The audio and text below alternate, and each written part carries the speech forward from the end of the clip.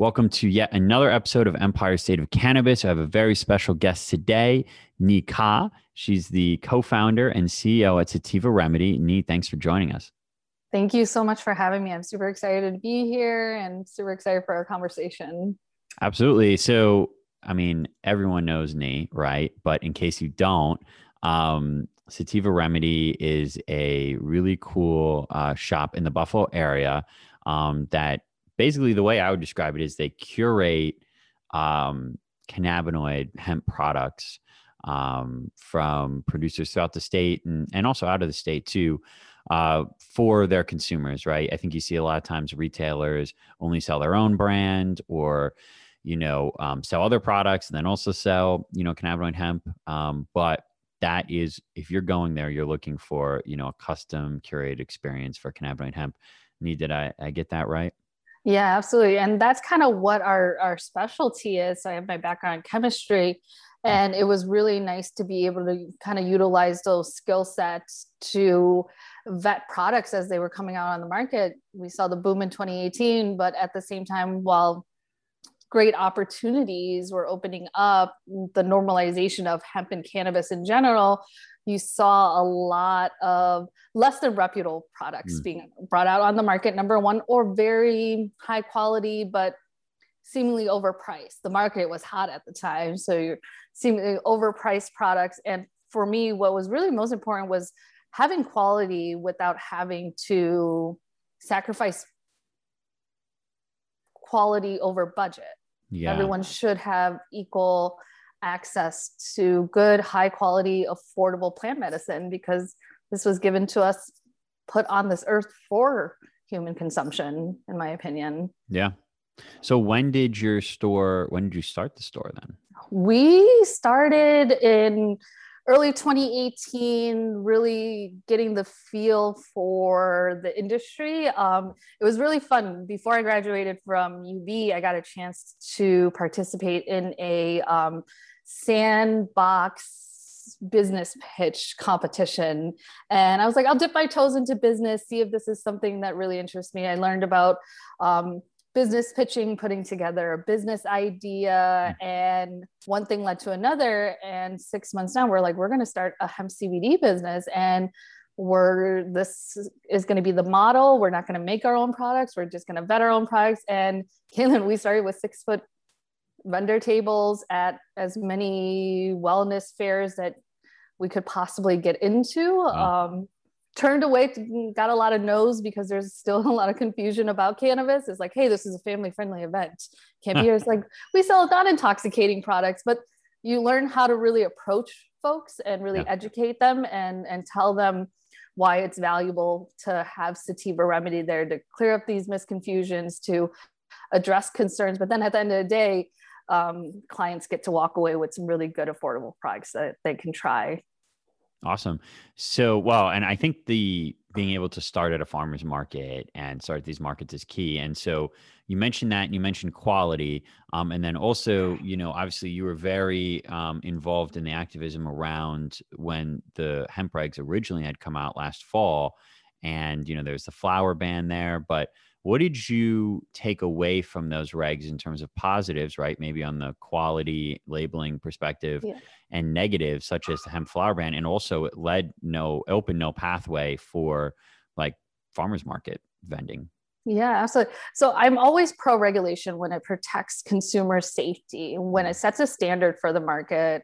I think that's always been the issue with cannabis. Cannabis in its nature fluctuates from terpene profiles to cannabinoid profiles, but we definitely need standardization in the industry in terms of good manufacturing practices, labeling requirements. I can't tell you the amount of products that I've seen that are mislabeled full spectrum versus isolate, whether that's purposely or just, not knowing what the difference between those products are. And so when the hemp regs came out, I was really excited because I had read New York State was going to set the golden standard, and I thought it would make my life as a retailer so much more easier. I was going to be able to now finally source from New York State companies, hyper localize our business, and bring on some really wonderful local brands, because previous to hemp regs, I couldn't source my hemp flowers from New York State farmers. There was a little caveat in the research partner agreements. So I was doing a lot of my sourcing from out of state at the time. Hemp regs came out, we started vetting New York State farmers. We did the Flower City Cup, which was extremely fun. And it was a way to bring consumer awareness to the hemp flower ban, but also generate public comment.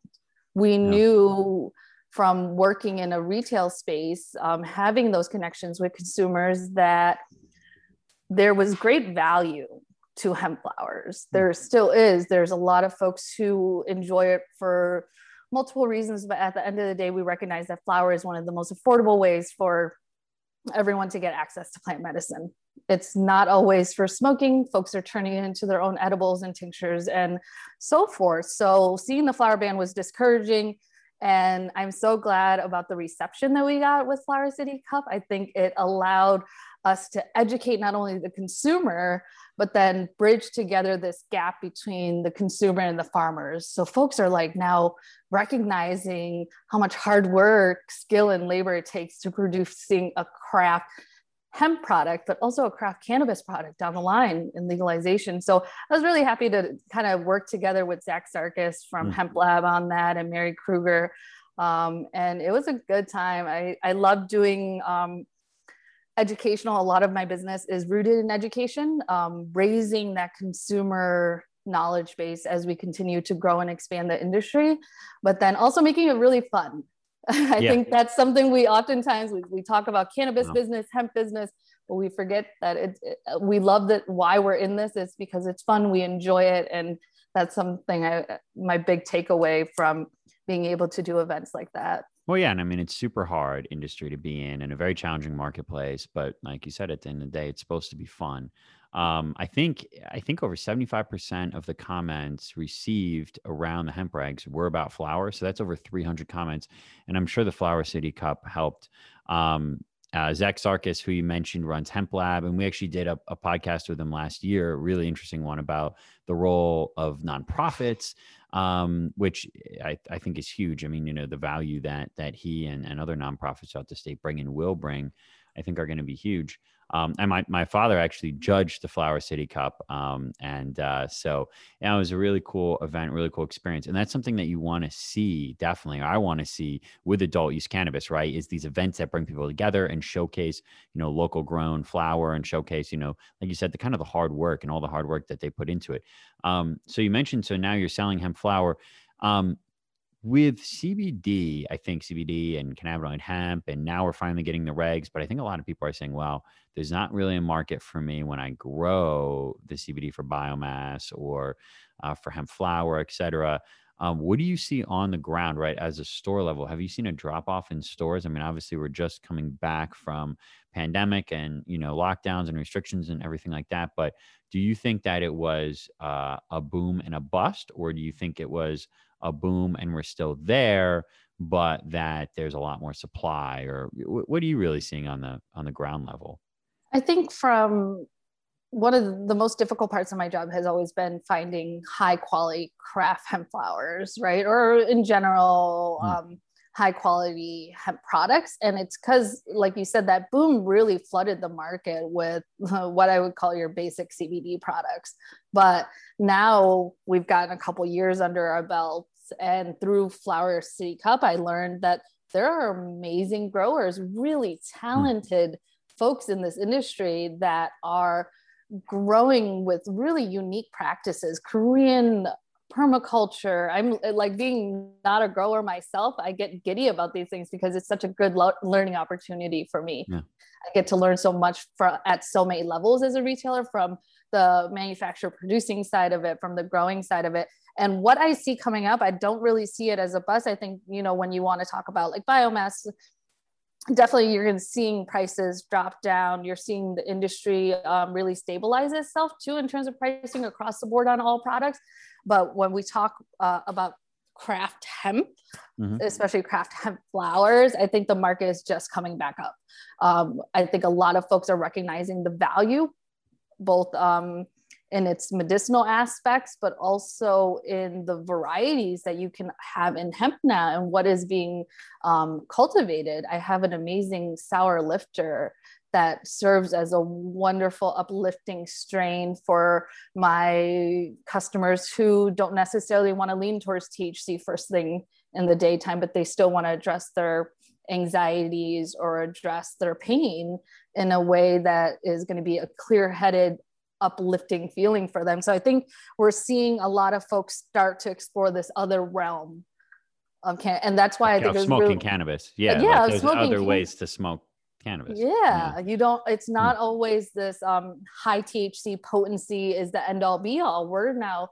moving into this stage of understanding other cannabinoids, understanding the role of CBD, of CBG, and then how do we cultivate and craft plants that are going to produce maybe a certain specific effect, a certain specific terpene profile to address a certain type of condition. I think that's really unique. And then bringing on the challenge of doing it sustainably as well is really something that I've seen a lot of growers start to hone in on.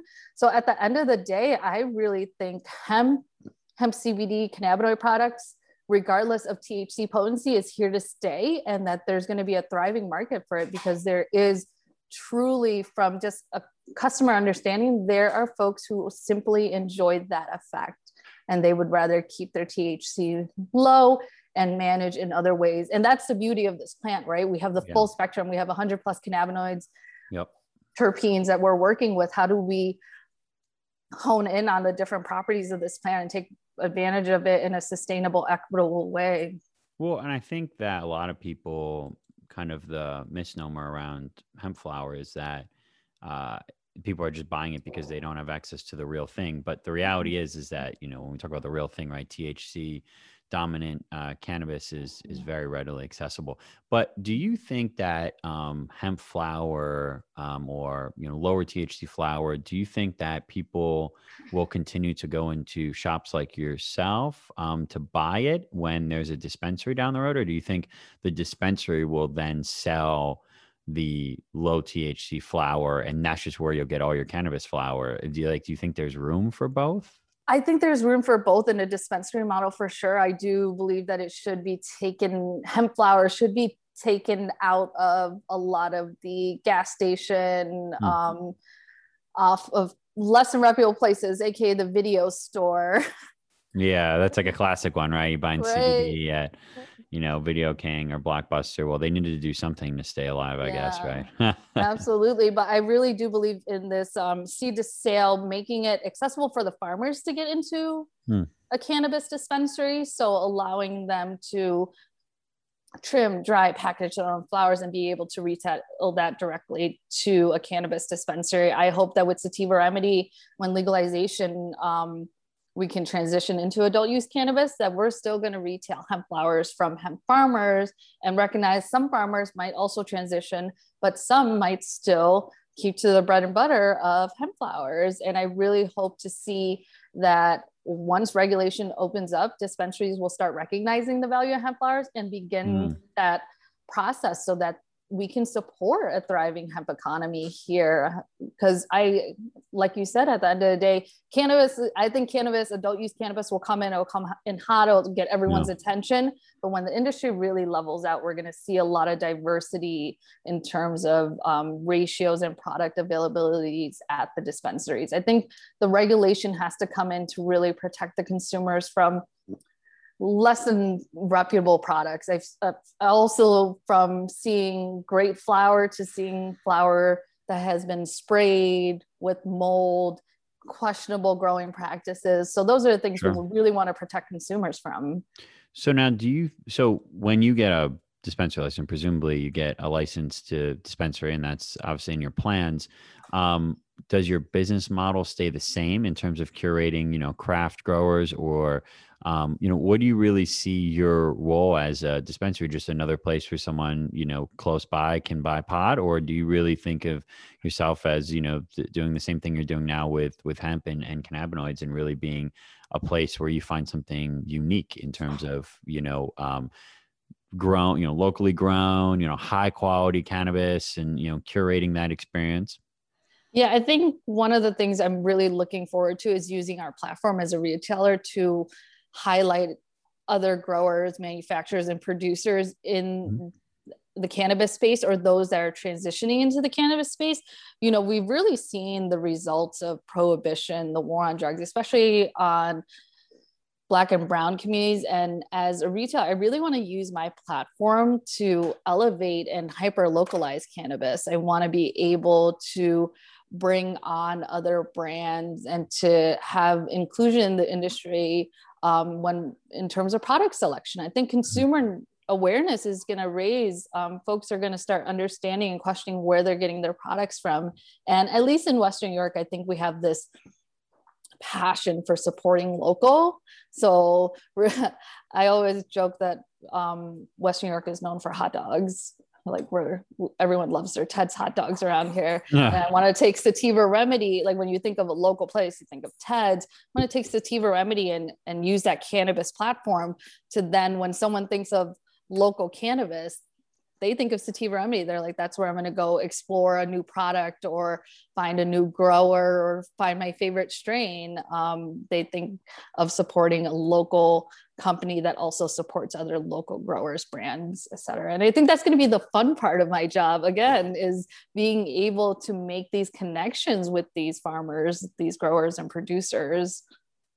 So, well, I mean, you guys also call soda pop out there, which is super weird, but obviously unique to Buffalo. But also, what's going on in Buffalo, right? Because it's become this like hub of activity and of cannabis Yes. culture, right? And I think that from an outsider perspective, Buffalo might be one of the last places you think of as being this hub for cannabis culture. But I think when you spend some time there, and I've spent a little bit of time up in Buffalo, I think you start to realize how big that really is. And so are you from Buffalo? Yeah, so I Okay. actually, my family immigrated from Vietnam to Buffalo in 98. So I've been here 23 years. Oh. Officially wasn't born here, but pretty much raised in Buffalo. And there is, like you said, a very unique vibe to Buffalo. Mhm. And it, if you're not, the cannabis industry is just really like the rumblings are here. And I think it's because we're a huge tourism attraction. The city, post pandemic is coming back to life. We're seeing more events. We're seeing just an amazing turnaround for this city. But I think that comes with the idea that folks are now more invested in their community. They Mm. want to stay in their local community. After I graduated college, I was set to kind of go to grad school, go to Boston, New York City, and build a career there. But I thought about it for a little bit, and I was like, Buffalo is a perfect place to build a business. It's again, that love to support local is here. And I think it helps to start a business here and really create a brand here, because you can really thrive here. The community is just bustling, and the summertime is amazing here. Our winters are iffy, but the Yeah. summertime is amazing here. Just so much going on, and we're right by the canal. So Sativa Remedy, we're located in the city of Tonawanda, Mm. right by the canal. So we're gonna, and 20 minutes from the Canadian border.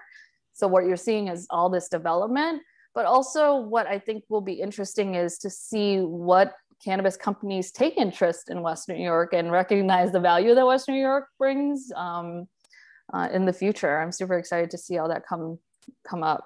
Yeah, well, me too. And I mean, you mentioned that there's almost this like local, drive to buy local and like this community aspect of Buffalo. And I wonder if it's because Buffalo is all the way the hell out there. So it's Yeah. like, if you're out in Western New York, you develop this culture and you really, stick together, which I think is great. But I wonder though, to be successful, well, to make sure that all these growers in Western New York, I mean, presumably, let's say there's a good amount of cannabis growers that get licensed in Western New York. I mean, they're going to have to be successful, not just in Buffalo, but also in New York City, Yeah. right? So do you see that translating over? I mean, obviously there is a drive to buy local and to buy from upstate or whatever that means if you're in the city, right? If you're buying products. But do you think that there's going to be a challenge with brands. I mean, obviously, if you sell, cannabis there and you say, it was grown in Wheatfield, or it was grown, in Chautauqua County or something like that. I mean, those around there know that, but if you go down to Brooklyn or Manhattan and start saying that, they don't really know. And so, I wonder at that point if that consumer base, which is huge and it's attractive, does that get swallowed up by the large MSOs that have the money to advertise and whatnot? Or do you think, these craft growers from Western New York, craft producers, can cut through and be successful in other markets beyond Buffalo? I think, as always, I'm like a hyper optimist in all senses. And I think craft cannabis will still thrive. And it's really, not even location based, but quality based. Western New York, New York as a whole, but Western New York, we have access to waterways, electricity, we have access to land. And I think, again, going back to hemp, having this, hemp industry kind of be the forefront before cannabis has encouraged a lot of folks to really hone in on their craft. And I think you're going to see a lot of spectacular stuff come out of Western New York in terms of both flower, but also products. Because I think Western New York has become a great hub for innovation. We have 43 North here. We have so many young entrepreneurs that are just, taking their training wheels off in Western New York, and they're ready to take over the entire state. So I'm super excited to see that come out, because I think there's a lot of untapped talent here, and we're oftentimes underestimated as like the underdogs in Western New York. But I think in cannabis, the way it's been set up, MSOs will do as MSOs do, but I think there's a really great chance, just the way the legislation was written out, for these small businesses, growers and producers to thrive and build a brand in Western New York, but then take it to Rochester, Syracuse, and New York City all the way. Yeah, I agree. And I think it will also depend on how many retailers in New York City are like yourself and are craft focused and small businesses, et cetera. I mean, I think the cap on only having 3 locations is important. And so when it comes to regulations, and I know, Nee, you're very well versed on regulations in the bill and the MRTA and what's going on in Albany politically, what makes you the most nervous about an adult use cannabis marketplace rolling out in New York? Right now, we don't know who's in charge of the OCM yet. I think that's what's all making us really nervous. And I think that will set those folks will set the foundation for how regulations are rolled out. So the Office of Cannabis Management, who will be leading that group, but then also the advisors that are chosen. Oftentimes, I will say I'm really grateful for advocacy, because advocacy allows folks like yourself, Caitlin, to go and talk to legislators and really connect them with what it means to be in the industry. Sometimes, legislators are inundated with things to worry about, but having moments to tell them why our industry matters, why these regulations matter. So hopefully the OCM will set a really good platform and a standard for that. But then I think my biggest fear is just for social equity folks. Folks like you and I are telling people to get their business plan together, get their ducks online. But there are folks who have no idea where to start, and we don't have incubator programs yet. We don't have access to those loans yet. And the biggest word is MSOs, they have it together from day one. They can go ahead and put in their application and enter the industry barrier free. While a lot of social equity folks are going to be waiting on the burner for whether it's access to capital or access to resources. And, my biggest thing is starting that from the beginning, identifying what resources, as a small businesses we don't have, but then what resources do we have? I think what makes me an optimist is always seeing that small businesses have a huge or a better grip or a better understanding on their local community. And they're able to, be flexible and adapt when needed to their community and provide to that. Whereas I think a lot of MSOs come in thinking they understand what the community needs and doing as they please without really building that connection. And I think that's where retailers, like you said, become really important, because we can highlight these growers and producers. And, you know, as Sativa Remedy, we want to be able to be a small business that makes a big impact in our community, and bring on as many folks as possible that are producing high quality, affordable products. Yeah, well, I think it's interesting because both me and yourself started our businesses through the help of university run programs, right? And so we were fortunate to be at a SUNY school to take those classes and to take advantage of those programs, right? So how do we make sure that, you know, we are actually getting to those, whether it's a legacy market or those just, you know, who are entrepreneurs who just don't, you know, need a chance and need an opportunity. How do we get to them, right? And I think that's going to be a big question. Now, I'm gonna leave with this question I have for you, because I asked this question to Katie Neer last episode about, and she is she's a lobbyist for the Medical Cannabis Industry Association, right? Mm-hmm. I said, does equity mean independently owned, right? So does independently owned businesses, especially on the retail side, does that equate to equity? And I'd just like to know what your thoughts are on that question. I think what equity means at the end of the day is really ownership and a voice in your business. A lot of times we talk about equity and it boils down to percentages and numbers, but then we also see predatory practices come out. We can look at California and Colorado for that. But I think equity as a business owner for myself, it really means being in a role to make decisions for my business without having to sacrifice what it is that I created my business for. I think a lot of times when it doesn't mean like having full ownership, I think a lot of folks need to recognize that if you have to bring on an investor to get access to certain things, that it's something to always be open-minded about. You don't have to take this journey alone, so to say, and bootstrap it. Like everyone has their own different pathways to success, and success, you know, each individual defines it. But being able to sustain your equity, sustain your voice, and sustain your mission in whatever business, whatever lane you choose to be in is really important, I think.